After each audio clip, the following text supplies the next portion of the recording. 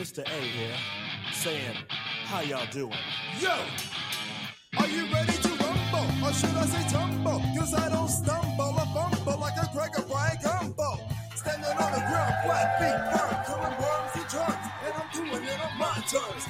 Intellect with a little bit of militant. Welcome to the Rumble. We are back and better than ever, helping you stay ready so you don't have to get ready.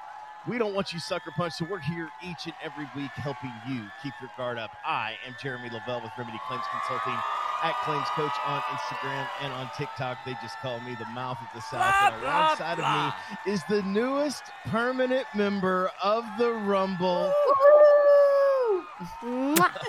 Miss Jessica Odell of PS Adjusting, and we just call her the Claims Dame. We're so excited that she's here. And as always, the tantalizingly tempting and the tenaciously transcendent, the one, the only, Baby Cakes, Miss Donna Lavelle. How's everybody doing on this fine, fine day? Good. It's a Monday. It is. It is a Monday. Though when you're listening to this, if you're listening to it recorded, you're listening to it on a Wednesday. And I found Wednesdays aren't typically much better than That's a Monday. Just Monday part 3. It's just Monday part 3. That's true. Yeah. Good point. Yeah, you know, and the sequel's never as good. Yeah, that's what I'm finding. So what's going on in the world today, Donna? Well, today is August 23rd, 2023, and I have some things to let you know about. 1970, Lou Reed played his last show with the Velvet Underground. Did you know that? I did not know that. It was a perfect day. I guess nobody's going to get that unless they're old. Like, anyway, 1989, Pete Rose was banned from baseball.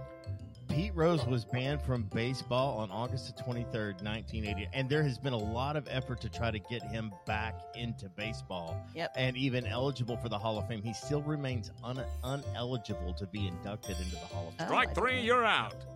So in 1999, New York City reported the first case of West Nile. Remember that? Nope. Remember West Nile? Barely. What's that? You know, I mean, not everything can be COVID. I know. You know, but if not for West Nile, you know, COVID probably wouldn't have been as big a deal. So probably not. COVID should probably thank West Nile.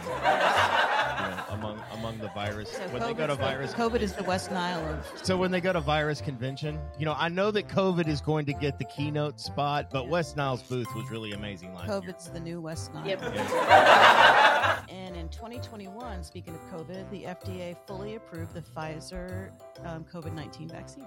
Well, look at that. We were all thrilled. There you go. Yeah, we were all very... All across America, everyone was thrilled. For those of us who like to be vaccinated. For those of us who don't like to be vaccinated, I guess we didn't really care. We just fought it out. Mm-hmm. You know, did what we could, coughed a little. So...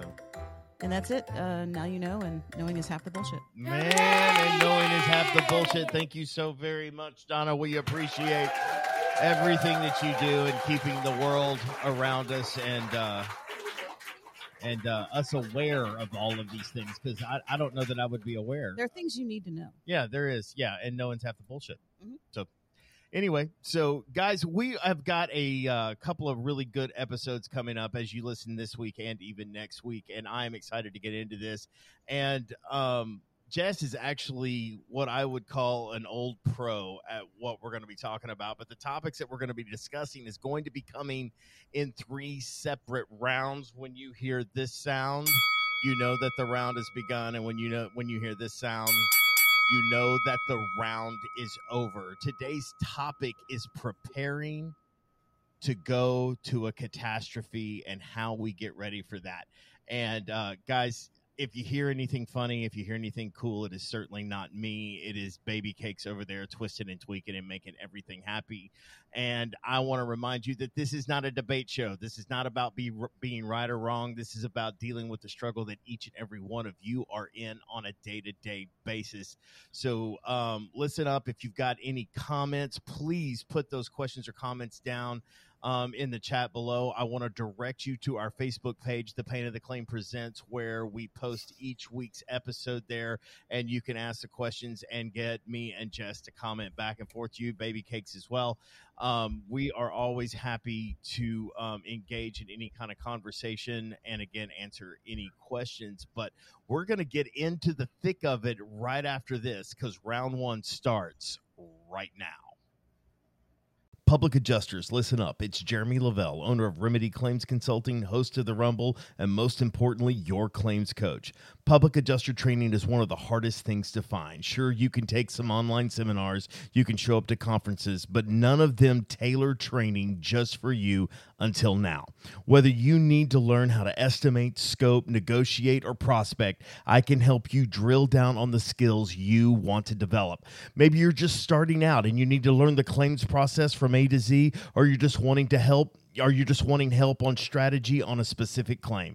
I can help you find the traction you were looking for and learn how to truly control the narrative in the ever-changing world of claims. You can reach out to me directly at 888-596-8772, or you can find me on the web at remedyclaims.com and just click Get Started. That's 888-596-8772 or remedyclaims.com and click Get Started. You can even shoot me an email at jeremy@remedyclaims.com. That's JEROMY at remedyclaims.com. It's time to move your career to the next level. Prepare to be self-sufficient. All right, Jess, I'm just gonna kick it to you because you are the resident expert at being a PA. Now, I was an IA. I have gone on, I think I counted the other day, 10 different hurricanes that I've worked. So I know what it's like to be there, but going as a public adjuster is a whole different set of ball of wax. You are out there on your own. You are flying solo. When you're cold and you're lonely, know this: help ain't coming. You're it. You are the help that everybody's looking for. So, Jess, what is some of the first things when you know that you see the hurricane headed this way, and we have a very active Atlantic right now? What is it that you're getting ready to do when you see the yellow circles turn to orange circles and the orange circles turn to red circles? What's going through your head? Well, first and foremost, there's really two ways to approach going into a catastrophe, going into a cat environment. Right. There's a I'm just going to do this all by myself way, or there's the, you know what, I've got some people and we can plug and play into someone that's local. Now, of course, that requires a high level of trust with that individual, but a tag team would help alleviate, some of the logistics, some of the, struggle of getting those first handful of claims, because that local person's going to be completely overwhelmed and very, very quickly. So you could look at it two ways, but if you're talking about being self-sufficient, some things to think about, do you have 6 to 8 months of capital already saved up and in the bank? If you don't, I highly advise you do not roll out. Their claims money, while yes, it is a catastrophe. Yes, it seems very common sense. There are going to be large loss, even at the residential level, and that money's just, checks should be cut, right? I mean, they've got no roof over their heads. They've got water everywhere. It shocks me how very little they actually pay in those first 6 to 8 months. I mean, most people between Hurricane Laura, Delta Zeta, Ida, and even Ian might have paid a little bit better, but I mean, we're seeing averages of $2,000 to $6,000 of what was paid out on a hurricane loss. Wow, it's sick, absolutely sickening. And so you're still fighting. You are fighting for months just to get a decent second check coming in. So first and foremost, as a firm, if you don't have 6 to 8 months of capital saved up, I wouldn't even roll out. The so PAs themselves. Oh, go ahead. I think it's fair to say that working a hurricane remotely away from your office, number one, is going to be expensive. Yes. I mean, you are going to have expenses that are attached to being in a remote situation that are far and above and beyond what you would normally work if you're working from home or you're working in a region that you're familiar with. Man, that is not something it seems to be obvious, but I'm glad that you say it, because it's something that didn't even cross my mind, is to have some cash in the bank ready to operate from. How do you, let me just ask you this, Jess. I mean, how do you budget that capital? I mean, it's like I've got this many months down there on the road, and you're looking at the budget and how you're gonna spend that capital that you have from 6 to 8 months. So I'll just being transparent. I've never been a firm owner. I don't aspire to own my own firm. I've always really thoroughly enjoyed being a second in command or an operations manager type of PA, to assist with this kind of stuff because of my military background and deploying and seeing, being on, different staffs at different, command levels. That is my forte, is helping facilitate those decision makers into thinking these types of things through. I would say that, yes, at first it will feel like you are bleeding money. Absolutely will feel like you're bleeding. But then you'll start to see a healing process like around that 6 to 8 month mark. And then after that, I mean, the money is fantastic there. And I don't mean that in a, let's just go and, let's just go gung ho, go make a bunch of money. It isn't about the money for a lot of us. And I do get that, but the money is very good in a catastrophe. You're not going to see any of it for 6 to 8 months. And that's coming from somebody where I've worked for different firms through each of those different hurricanes. So where I'm coming from is the patterns that I've noticed. So I'm not speaking to any one specific firm. They're just patterns that I've noticed. Some pre-planned before they went in, they had investors or they had, some kind of loan in place, or there's some other, there was something in place. They did think it through before they went. And I've seen some that are just like, I think we've got plenty. Let's just go and we'll figure it out when we get there. Unfortunately, really good people do go broke in a catastrophe. And yep. I mean, they could be the best PAs on the planet. Doesn't matter, because you will bleed, then you'll start the healing process, and then you'll come back very, very healthy, in the end. And your PAs, that was the other thing I was going to mention is, the first point that I mentioned was just from a firm's perspective. The second point is, a lot of PAs are, commission-based. I would say a vast majority are commission-based. Can your PAs afford to go 4 to 6 months with little to no commission? Some, you may have to consider a draw for some of those PAs. You may have to consider maybe, a flat rate for your inspectors and maybe something different for the desk PAs, doing like a pie chart type thing. There's many different ways you can attack that, but your PAs have to understand too, they're not getting paid either. Right. So yeah. If they go into the storm knowing that already, they will still have a great time and still just think back on, their catastrophe that they worked. And it will become quite addicting, I would say. I am very addicted, no lie, to hurricanes. Well, I would say, look, while I have gone on many catastrophes, like I said at the opening of the show, I have not worked remotely like that or outside of my region as a public adjuster very much. Although I have gone in, and it's usually been in some sort of consulting role. And much like you, Jessica, how do we set up and organize and mobilize? You know what I'm saying?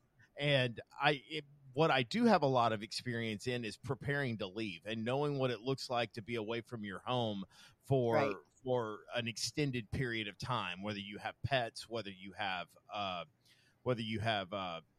just things that need to be cared for around your house, redirecting your mail, those kinds of things, because I worked on this side of the fence for Hurricane Michael, where I was gone for 4 months.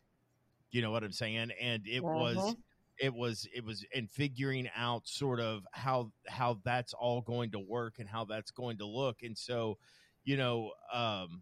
it's a struggle. It's a challenge. It's hard on people that stay behind. It's one of those. And so communication with the team that stays behind, or your family that stays behind, right, One of the things that I would tell you is early on, you're going to be inundated with a lot of work. So as you look at what you're doing, I would prepare now. Kind of make sure that you're preparing to take a day off. So don't overload yourself the first Right. rattle out of the gate. You know, it is going to be extremely overwhelming, and there is nothing that you can do about it being overwhelming.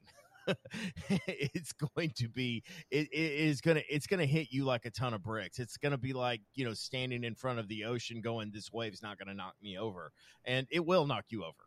You know, just be prepared to stand back up, you know. And Right. sort of the title of this round, and I want to keep it localized to this round, is prepare to be self-sufficient. You just want to have a lot of those supplies. Make sure that you're, and I would recommend, don't go out and buy a bunch of perishable stuff, but I would go ahead and grab some bottles of water.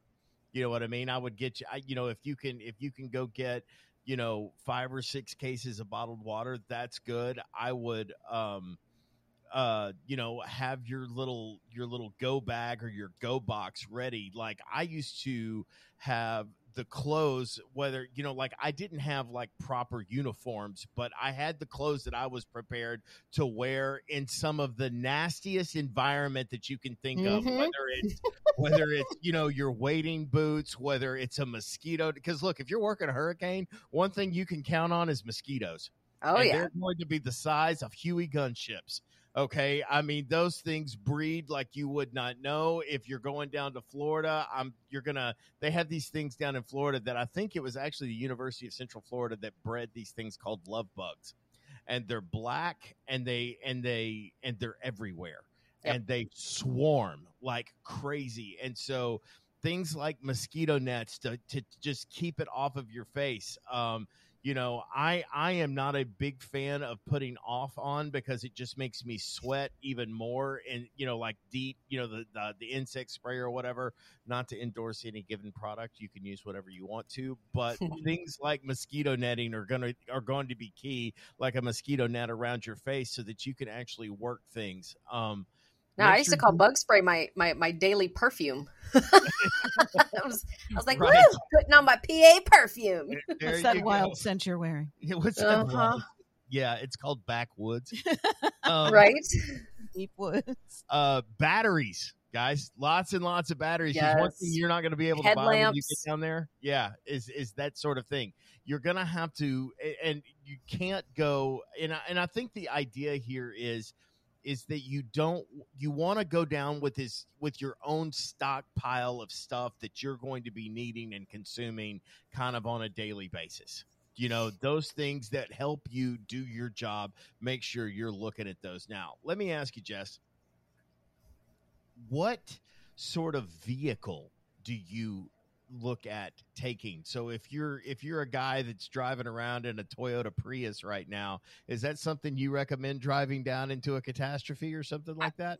I mean, the positive to a Prius, well, I don't know, because there wouldn't be charging stations anywhere. Yeah, the power's going to be down. Yeah. So, look, you drive what you got to drive. I mean, there's going to be tons of work. Yeah, it's going to be hard, you know, hauling around a ladder, but if you, I don't know, having a pickup truck honestly was the best thing for me. I could put anything in there.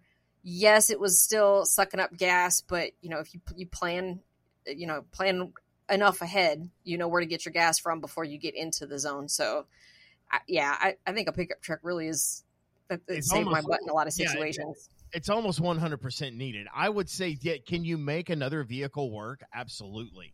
You know, but if your plan is to fly down and rent a car, let me adjust those thoughts now. I would not plan on doing that. One, if you can even fly into the area, but I understand that you may fly into a location that flights are still coming and going from. But if you think that there's going to be cars available, remember, all of the cars that you're wanting to rent are being rented by people whose cars have been washed away. So that's another thing and we'll get into more of this, but be prepared. I would say, look at getting a hold of a pickup truck, whether you borrow your brother-in-law's, whether you have to go buy a new one, whether you have to go buy a used one, whether you rent one in this area. make that part of what it's going to cost you and what you're looking at to go down there and be effective. Because the idea is to not add to the chaos. And it's going to get dirty. Tell your brother-in-law that it's going to be filthy when you come back. Well, and then you might want to stop off at a car wash before you return it to your brother-in-law. That's for sure. And look, it also completely depends on where it hits. Like, for example, Lake Charles area, I mean, having that pickup was a lifesaver because there was still a ton of water. Then they got hit with a second hurricane while we were all there. So being able to, drive around the streets in that was great. However, I look at Ian in parts of Florida or even, Ida down there in New Orleans. Shoot, I'm bumping into all kinds of curbs and stuff getting around in New Orleans. Yeah, right, yeah. And Florida once the waters receded, so that's the other thing. You kind of, as a PA, you don't have to necessarily be there right after it hits as a PA. Sure. That's true. As an IA, you definitely do. As a construction and anything else, yes, you absolutely do. But as a PA, you've actually got a luxury of at least 30 days before anybody's even really thinking about, hiring a public adjuster, because most people, especially if it's an area that's never been hit by a hurricane before, or most people, don't have a living memory of being through a hurricane. Most people still don't even have a clue what a PA is. They're going to trust their insurance company to we're just going to give them some time, and then they give them 30 days, 60 days. There's some people start coming around about the 90-day mark. This is when people start getting fed up. And by 120, you can bet you're overloaded. So you do have some luxury in, you don't have to be there right away. Jess, I think that's really important, is that you do have a little bit of time. You know what I mean? In the world of where it's beneficial to strike while the iron is hot. Do you know what I'm saying? And I get that you're wanting to get down there as quickly as you possibly can so that you have the opportunity to be there and be the first person that provides the help. I kind of get that. That's the way that I look at it. Right. Like the food truck type stuff where you're giving to the community before you're, selling, so to speak. I think that's really important, but understand that's your luxury is that you have some time to look at it. But I think the biggest thing to take out of this round is make sure you have some money in the bank, because it could be a little bit of time before you see $1 from that storm. Guys, we're going to be moving into round 2, and it starts right after this. One of the most difficult claims you can work is a contents claim. It requires extreme detail and significant documentation. Ricky McGregor with Monarch Claim Services is the expert you need on your side. She will handle on-site evaluation, inventory, photo documentation, pricing, and overall contents claim organization. She will work with your team beginning to end so you can focus on the rest of the claim. Do your client a favor and call Ricky McGregor with Monarch Claim Services. You can reach her at 515-783-1434. That's 515-783-1434, or find her on the web at monarchclaimservices.com. Round 2, line up your lodging now.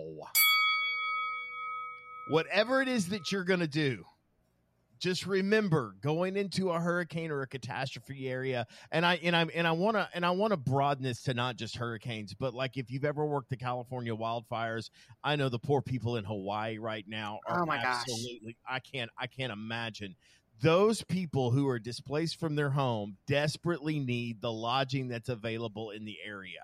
So you've got to prepare to be looking at lodging that could be an hour or two removed from ground zero, so to speak. If you can get a hold of like a travel trailer or even a motorhome, those are other things that you might want to look at doing. But that is something that you want to start thinking about before you start discussing the idea of I want to go down there and work claims. Is think about where you're going to stay.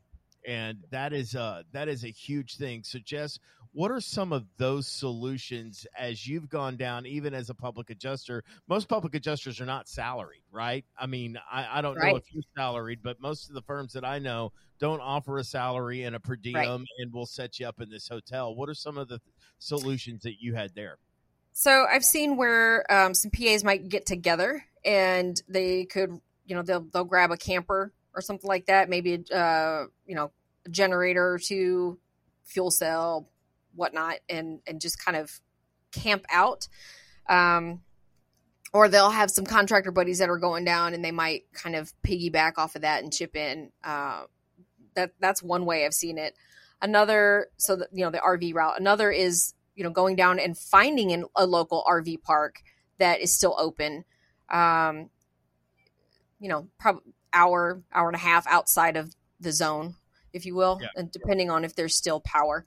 But, looking at our, local RV spots is one thing. Another is looking for a rental house. Now, I know, like for Lake Charles, for example, we didn't have our rental house set up until probably month 4.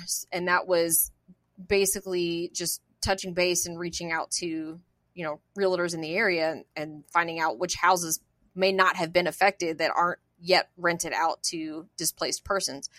And so, we were able to grab one that way. And that was where we lived, worked, we had everything all set up.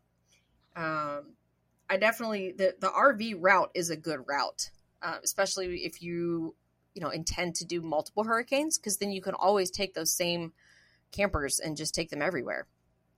But of course that has a different logistical footprint than just, coming into an area, getting lucky and finding a rental house. But some people will set up their, like an RV camp. They'll find like a local VFW and they'll feed, local veterans, and they'll set up their man camp, what they call the man camp. There's all sorts of places you can set up stuff like that at, different, there's the German place in Florida. Dang it. I don't know. Cal Spoon had set up his there, and that worked out really nice for them too. I mean, there's some really creative ways that, people can piggyback off one another and help each other out through that type of situation without having to go get a full blown house or even worse, rent very expensive hotel rooms every day. Well, I think one of the things that you even said in first round, it really depends on where it lands. Do you know what I'm saying? Like, you don't really know where it lands, and looking at kind of the projected landfall is where you're going to be wanting to set up your staging area. You know what I mean? And so sometimes setting up a staging area an hour and a half or 2 hours away, and then you kind of go into the area and possibly look at staying with somebody for a couple of days in the area at a trailer. So I think one of the key things here is even if you're going down by yourself, being a part of the network that's actually trying to aid the relief is going to be huge. 100%.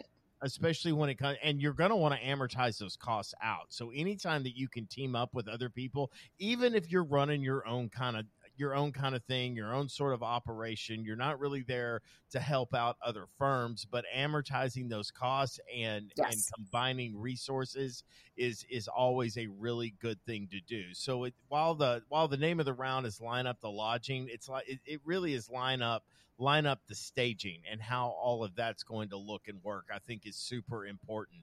As we even look at the Gulf right now, I know most of it is hitting kind of the southern tip of Texas. McAllen area is kind of the on target right now, is where it looks like it's going to make landfall, but I'm not even sure it'll make a tropical storm status at this point. But I mean, some of those areas are going to be tough areas.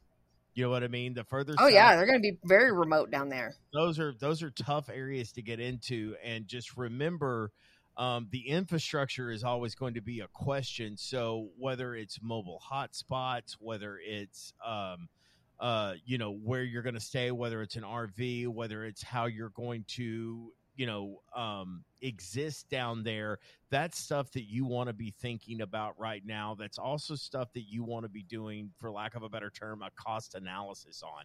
And so that one of the hardest things, it's like you can't go down there and plan to take care of yourself once you're down there. All of those plans need to be made right here, right now, even as we're sitting here talking about it. And if it's something that you're planning to do, the hurricane that you need to be preparing for, we don't even know exists yet. It hasn't come off the coast of Africa. It's not even a storm yet. But if this is something where where you want it to be a part of your income revenue stream, that kind of thing, these are things that you need to be assembling now. You know, I almost wish that I was having this conversation with Jess in January, when hurricane season is behind us, to be preparing for those kinds of things, because I think having the conversation now really lends itself to the thought that you can start pulling this stuff together immediately. Not that you can't, but this, you really need to go into it ready to go. You know what I'm saying? And having those things lined up, you know. Yeah. I usually, I try to recommend to people to think about these things in the spring, or January, February, March. Definitely by March, April, you should be not just thinking about should we go, but if you're leaning towards, I think it'd be great if we go, one hits a certain area, I would also think that's the time to go to think about, do you want to do a Cat 1? Would you go if it's a Cat 2? Maybe you don't go unless it's a Cat 3, because I mean, if you're local to a Cat 1 or 2, sure, you might, I mean, Absolutely. That might not be a bad idea, but definitely don't go across the country for a Cat, 1 or a Cat 2. So, thinking about those things too. But then after you start thinking about these things and going and kind of deciding, I think we should, then the next step is May, June, July, you're training your team. You're like, because a lot of people get in their comfort zone when they're doing, roof only or hail type claims. They get in that certain comfort zone. Going through hurricane inspections is it's a completely different ball game. You need to be bringing tools to that thing. Having science help you on those inspections, and you need, you got to train your team on how to use it, not just how to use it and the capability, but what do the readings really tell you, and what do you do with those readings? So, and then scaling slowly too. You can start with a handful of people and then kind of grow from there as you're getting the volume. You don't have to hit the ground running with, a whole, battalion of people. Sure. I would, let me just say this, and I know that we're still kind of talking about lodging, but it's really all about the whole show's about preparation. So we're probably going to drift in between rounds here. So forgive us, and I go back to the network thing. If you're a solo operator right now and you're working in, whether you're in Jess's area out in East Texas, or you're in my area in the Dallas-Fort Worth Metroplex, or I know public adjusters, if you're in Arizona, or if you're if you're in these areas where you're thinking about truly traveling to it, and you're just a solo guy working claims, working water heater claims, working water losses, those sorts of things, and you have a level of expertise, which is something I want to get into.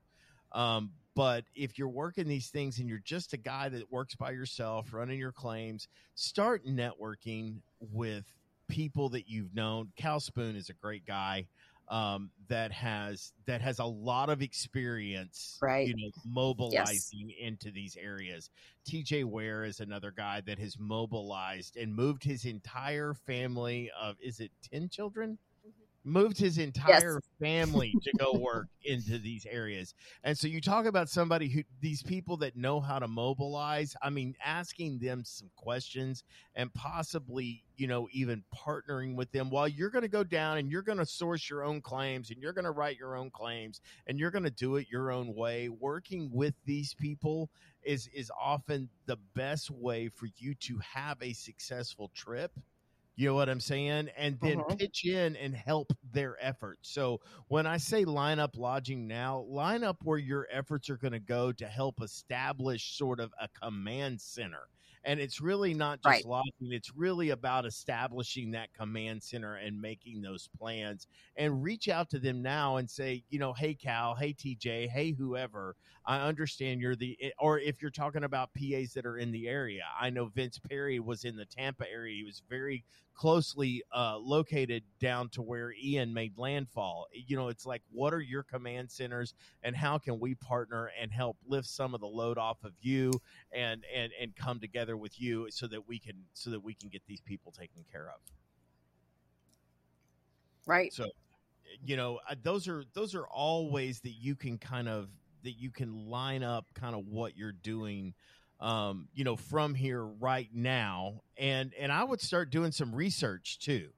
It's like, what are the things that are going to be necessary? And I know part of your research is actually listening to this show as you're good trying on to you. Brownie points. Exactly what I need, as I figure out what it is that I'm going to need to do, because it is going to be, if you think you're just going to go down there and go, I'll just grab a Holiday Inn Express when I get there and I'll figure out what happens next once I'm there, you're going to spend a ton of money. Because the hotels that are available, they went from $89 a night. Well, like you can actually find a hotel room for $89 a night now. They went from $100 a night to $250 a night. Now, I know that the government steps in and stops some of that price gouging, but it takes a while for them to set those regulations out. Yep. I remember in Hurricane Ida, we had to stay in Baton Rouge, and we just drove. It was, I don't know. How far is that drive from where Ida made landfall to Baton Rouge? Well, what I was thinking was Hurricane Laura. So when Hurricane Laura fell at Lake Charles, we stayed in Baton Rouge. And that's because a lot of people displaced to Lafayette, which was, don't get me to lie on travel time. I think it was maybe an hour and a half outside. Okay. But here's the problem. Because it was such a remote location and because of the way that the road network was, there weren't a whole lot of different routes to come into Lake Charles and a whole lot of routes out. You pretty much had the same route in and the same route out, which meant everyone else was on that same route. The convoys and the travel time, it took 5 hours to get from Baton Rouge to Lake Charles, which I think is normally like a 2.5 hour drive. Don't quote me. But I remember the rental rates, even for Hurricane Ida, the rental rates tripled. Yeah. Tripled. And you could not find housing, within, 100-mile radius. And then, it was rough. It was very. To a Coleman Easy Up tent, something right. along those lines. Yes. Because if it takes 5 hours to get in, and let's say, coming out of it, at sundown, so to speak, all of those people are leaving the area at sundown too. Yes. So to get out is crazy too. It's 5 hours back.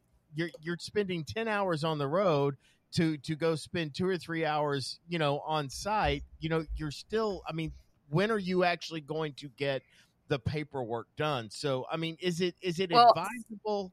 Yeah, go ahead and talk about that. Okay, so it's a funny story because we actually had hired a driver.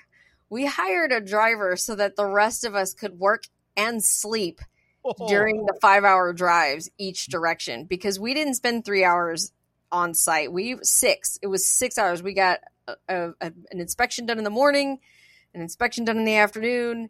We had a couple teams, so, we kind of split up or whatnot, but because I'm telling you, the other part of working hurricanes is once you show up to one person's house and you put your flag or whatever in that person's yard, it will be seconds. Within seconds, you will have more people say, "No, come inspect my house too. Come, I'll sign your contract, whatever you want." So we worked long hours, but hiring a driver was a godsend. Wow, what a great tip. Yes. What a great tip that guy is there, man. That is something I hadn't even thought of. That is a great idea. That is a great idea. But remember, if you're looking to sign up to be a driver, it may be 6 to 8 months before you're paid. Yep. So like I said, you will bleed money. You will absolutely bleed it. And if you're cool with like, okay, I'm good. I can bleed for 6 months, 8 months. I'm good with that. The money does come eventually. It does. Yeah. And everybody eats well, but you got to bleed first, unfortunately. That's just the way that that's just the nature way of the game. Man, hiring the driver thing, how much time you can spend. Look, when I work a claim, just between you and me, I am a multiple screens kind of guy. Yes. You know what I mean? I have to have because I'm looking at pictures, I'm looking at Matterports, I'm looking at, thermal images, I'm looking at, my estimate screen, I'm looking at, what I'm typing out as far as narratives, I'm looking at expert reports, and so I'm a multiple screens kind of guy, Yep. And right now, the only reason I generally work with 2 screens, so that's another thing that you're thinking about when you're traveling. If you're used to working on 2 screens, don't think that your 13-inch laptop is going to be you got to think about that. Those are things that you're wanting to set up and how you're successful and all of that kind of stuff, and how you divide out your process, which we're going to get into round 3 is to know your process. But what I want to get into is, like, I don't work off of 3 screens now, because I've heard if you get 3 screens, the only thing you'll want after 3 screens is 4 screens. It's more screens. You're going to want 5 screens, and then you're turning them vertical and you're doing all kinds of things. The problem with more screens is all it does is make you want more screens. So, all of that being said, set these things up now. Begin to talk with these people now and get your sustenance in order. Well, that closes out round 2. Line up your lodging and line up everything else too, and we'll get into round 3 right after this. When choosing someone to help with your online marketing, make sure you go with someone that has years of experience. Our good friend Sally at Thrive has over 20 years of digital marketing experience. She can build you a beautiful 15-page, sleek, interactive website, post on your social media platforms multiple times a week. She can do a video, an amazing CRM to manage and maintain and nurture your clients, text, email marketing, review generation, a business listing on 60+ search engines, including 3 voice networks, appointment scheduling, estimates, invoices, payment processing, and more. She will also create for you on Google, a Facebook page, Instagram, Twitter, and LinkedIn. If you need these for your businesses, she'll help you create those pages on all of those sites. You already have these pages. She'll optimize them for you as well. Call or message Sally today. If you want to get started, you can reach her at 214-789-1651. Again, her name is Sally Brigance. Her number is 214-789-1651. And you'll also get a landing page the day you sign up. When you send her a referral that signs up with her, she'll credit your billing account. Logos are also available, and she also offers a lead generation service and SEO, search engine optimization, where she can guarantee you to appear on the first page of Google or your money back. It is spelled THRYB, and you can find my good friend Sally Brigance, and that's spelled SALLIE, Brigance, BRIGANCE, and she can be reached once again at 214-789-1651. Round 3, know your process. Working claims in a remote environment when you're down at a catastrophe is going to disturb the way you typically work a claim. Like, for example, I just want to give you an example. If I am working a claim here, I get a phone call, hey, I've got a guy that the insurance company is not wanting to pay his loss, or whatever the case may be, whatever those situations are, however it is the calls come in, I go through my normal list of questions with that client. Well, all of that now goes out the window, because you're, like Jess said in round 2, you're standing there inspecting one loss, and somebody walks across the street after having talked to the person who owns the house that you're actually at. Come inspect my house. Come look at my stuff, and you're trying to help them. And so your goal is, as soon as I'm done here, I'll come over there. And, they'll sign your contract, because drowning people aren't picky about who saves them, right? If you're drowning and you're flailing and you're panicked and you are in this state of in need of urgent help, you're not real picky about vetting those people that are trying to help you. I know if I was drowning, I wouldn't care who drugged me out of the water, as long as somebody does it. And right. And I think you have got to know how that looks. Be ready when you know that people are going to come in, and don't deviate from that process, whatever that process may be. So Jess, again, I ask you, what are some of those processes when you're on the roof at another house and a lady walks up to you from two houses down and goes, "Can you come to my house next?" How do you respond to that? How do you get them into the workflow, into the queue of getting them the help they so desperately need? So this is where I recommend don't go it alone. Don't try to be a lone wolf. We have office staff that, I mean, that's what they did. Customer relations is a very critical office member to have. That's the person that has the empathy to talk to people as they're calling in and they're absolutely desperate and they're speaking with a sense of urgency. That person doesn't just brush them off like, okay, I've got 10 other things I got to do. That person is there to connect with that insured that's been through, that has been suffering.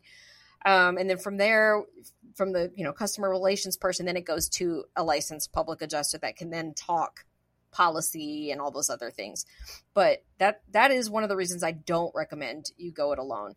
But if you are going to go it alone, then I definitely recommend your vehicle be outfitted as its own command center. What I mean by that is they now have printers that are the size of a book that you can, flip out, some extensions or whatever for paper and whatever. But, you could have that printer there or get you a full-blown printer, whatever. But have a printer in your vehicle. I am a major fan of Elon Musk's Starlink, and now there's various versions of Starlink. I have the very first one. But you can make that thing mobile now too, as long as you have some power and you can plug it into your vehicle, while your stuff's running. You've got internet connection via, Elon Musk's satellites. So while everybody else has no power, you can still operate. I definitely recommend, if you're going to go solo, just outfit your vehicle like it's a command center and have those things at the ready for the client. Have hard copy papers or hard copies of your contract and stuff, because some of these locations are very remote, and some folks are very elderly. They don't have all the tech savvy, and then they feel really bad because they don't know how to operate. Click on your link and go to this thing, and then click start, and then you drop down to the signature, and then you can use your finger to do signature. They don't know that kind of stuff, and they get flustered. But if you just hand them hard copy, here you go. They're happy to sign on the spot. So I think it just depends. Yes, your process. Yes, you want to stick to that process, but I think that also depends. Are you going alone or are you not going alone? Well, and I agree with you. I completely, I don't think you should go down alone. I would heavily advise against that. If you want to go down and you're a solo guy in your area, team up with some people that are already in the area. That's the first thing I would tell you, is find some really good public adjusting firms that are in the area. They're probably looking for the help, and negotiate how that's going to look. Do you know what I'm saying? Whether you're going to do it for a percentage, whether you're going to use their contracts and paperwork, whether you're going to use your contracts and paperwork. I know that a lot of these firms are happy to help, boost their name in the area. You know what I'm saying? So however it is that you want to negotiate that, if you're wanting to branch out, if you are a firm and you've got a team of people that are going to go down there, Jessica said it earlier. It's like, start training your team now. Start looking at what that looks like now and who's going to be doing what, especially because you're going to go through a huge intake process, and then you're going to go through a huge sort of preparation process of preparing the claims to be submitted to the carriers. One of the things you want to make sure of is, what are the licensing requirements in that area for the support staff that you have? Make sure that licensure is set up, not just your personal license, because if you're going down there with multiple people, there's a chance that you have to establish yourself as a firm in that area. And so compliance is a huge thing, whether it's bonds, whether it's like Texas. If you work in Texas, if you work a Texas hurricane, Texas is very particular about the contracts that you put in front of people. And so your contract in some other state, if you're going to come to Texas and work, you may have all of these different things that are inside of your contract that are not going to work with the state of Texas. And so many of these states that have very specific contract requirements have templates or a contract that you can use. Texas most certainly has a contract that you can download and use. And it will speak to what the Texas Department of Insurance wants. And if you look at the Department of Financial Services for Florida, I believe that they have got some very specific things. And also remember this, not everything just lets you reciprocate. If you want a Florida license, you got to take the test. And if you want to get that license awarded, if you think you're going to go work a Florida hurricane, or your plan is to go work a Florida hurricane, a couple of things I can tell you is I got my Florida. I was an independent adjuster in Florida, but I was looking to get my Florida public adjuster's license. And I personally just thought it reciprocated. Found out, nope, it doesn't just reciprocate. My CE hours for Texas reciprocates for my Florida license, but my license does not reciprocate. So I had to go sit for the test. Well, I sat for the test. And, once I had passed the test, it only took about 12 short weeks before I got my license, and I was no help to anybody. Mm-hmm. It took forever. Well, then even in Louisiana's hourly. You can't charge a percentage. Oh, so yeah. There's that too. And before you go down and start planning to argue the policy in Louisiana, think again. Again. You don't argue the policy in Louisiana. You can't negotiate the policy in Louisiana. So, I mean, there's all of these compliance things that you have to consider when you start setting up your process, because you're not in your home state likely anymore. You're not set up. Now, all of you Texas boys that are working up here in the North Texas area that are going down to Houston, it will be a much easier transition for you. If you're in the panhandle of Florida and you're going to go down and work Miami, much easier transition. And if you're going to go work an offsite hurricane somewhere, I recommend that you try to work one in your state first to try to get your feet wet on what that looks like. But we can't always pick where hurricanes hit. And if you want to go avail yourself of the opportunity that comes with a hurricane, then understand that there's going to be some very significant compliance issues that you have to consider. Do not sleep on those compliance issues, because I'm going to tell you that these departments of insurance or departments of financial services will hand out some penalties a little bit on the stiff side if you're wrong.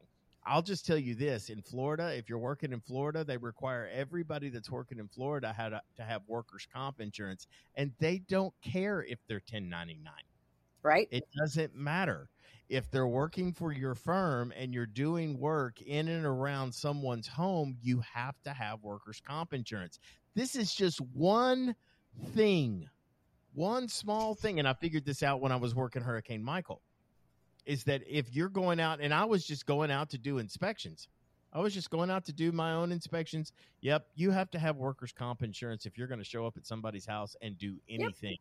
And I will tell you this, they have the patrol that's out there that will pull up and go, "What are you doing here?" "Oh, well, I'm inspecting this loss." "Great. Can I please see all of your stuff?" "Oh, you don't have any of it?" "Well, you need to stop what you're doing right now. And by the way, you're going to need to take care of this very large fine."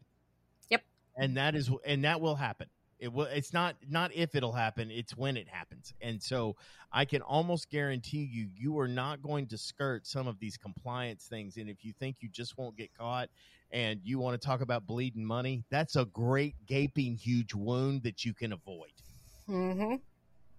I say too about going to your process. I think before you step out the door, take a real hard look at your strengths and your weaknesses across your process. Whatever those things that excite you and you're really good about and come natural to you, keep those. You do those. But the things that you hate or the things that slow you down or any of those other things, that's what you hire out for. Hire somebody else to do the things that you don't like to do or just doesn't come natural. Because again, and that's even if you go down as a lone wolf, you can hire someone to help you, because you're going to have so much volume at some point that, I mean, anything that drags you down, slows you down, you're not excited about, you can't, doesn't come natural. You're losing money every time, you have to work a claim that makes you feel that way. So hire somebody, And hiring somebody local too is great, because then you're helping out somebody who's local, who's displaced, who is clearly wanting to work, and knows the area. And, they're going to have friends, and they're going to have friends of those friends, and so on and so forth. So something else to consider is, even though you may go down as a lone wolf, doesn't necessarily mean you have to stay that way. Hire somebody local, or come back as one. You may find a great relationship that allows you to expand what you're doing back home. There's a lot of value in the network. There is, right. And I would just like to take a minute to say I love our community.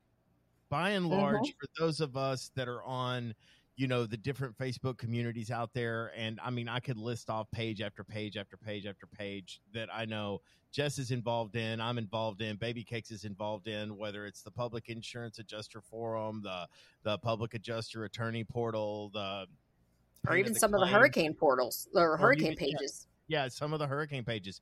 There's a lot of really good people in those communities. You know what I mean? So the networking is readily available. So avail yourself of that for sure. And when you're determining the process, again, I would ask people, how do you handle intake? How do you handle claim preparation? How are you doing some of these things? Because most of the time there's going to be somebody that's going to give you an answer to your question. Sure, you're going to get those people. I've had years of experience developing my process. And if you haven't had one developed, you don't have any business in this area. It's like, look, right. we all have a first time. Everybody took their first step. Everybody did. At some point in time, we all started out crawling, and then we went to walking, and then we went to running. And I go all the way back to when we're children. Nobody knows how to do anything until they're taught how to do it, right? And so I want you to know that the encouragement and the support is there.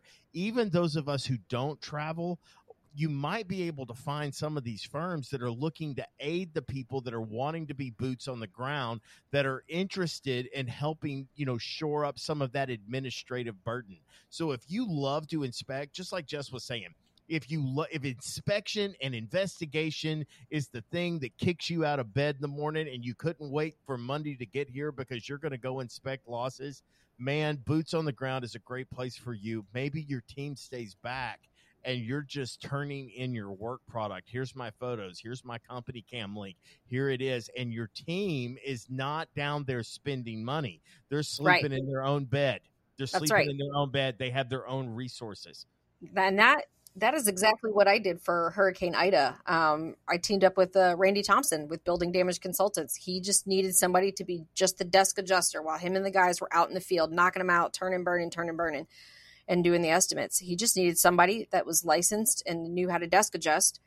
And I did that from Texas. I didn't have to, that wasn't another expense, that he had to house another person or whatever. That's another great thing. And then, you don't have, have an exit strategy with that person as well, because that was the great thing, with working with Randy, was we knew we were teaming up for the storm specifically. Right. So when he was ready to say, okay, you know what, we're good. We're at a steady state. Things are good. I went back to Texas and took on the hailstorms. So just because you team up with somebody doesn't mean that you're stuck with them forever either. You can have an adult conversation and say, when this is over, we're still going to be friends and whatnot. Remedy Claims was desk support for Hurricane Laura. Yeah, that's basically what we did. They sent us pictures, they sent us scope. We wrote estimates and negotiated the loss. I mean, it is a great way. It is great. And that's another way. Instead of going down, I mean, again, if inspections are your thing and that's the thing you want to do, then obviously be ready to go down there and do that. But if you're wanting to know how to develop a process and maybe make it something, think about working the desk. These people are hungry, looking for desk adjusters. Or if you don't have the money yet, like you don't have that 6 months saved up yet. Right. That's a great way that you can help. That's a great way that you can step in and help and not necessarily have to shut your entire operation down where you live, because, the reality is, Jess, is, when's the last time you had no claims to work? When I became a PA. If you're caught up, you're broke. Yeah, right. Yeah.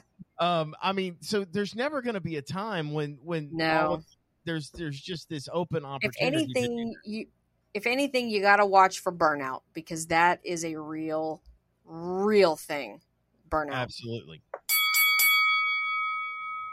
Man, just like we predicted, that thing went a lot faster, and we've got a lot more to do. I mean, I think our next episode is honestly going to be, kind of a continuation of round 3 and what it's like to be down there as far as inspection processes go and how to really work some of these losses and some of the different tools that you're going to need. So stay tuned for that next episode. But for now, we will be back with that next episode next week. And in the meantime, guys, if you found this something that's valuable, please make sure that you like, subscribe, and if you know somebody that needs to hear this, be sure to shred it, not to shred it. No, don't shred it. Share it with somebody. But guys, stay ready so you don't have to get ready, and we will see you on the next one. Got my hand on the hammer, ready to ram you like the fire slammer jammer. Yes, we're coming up, don't even try to diminish it. I won't start it, but I damn sure will finish it.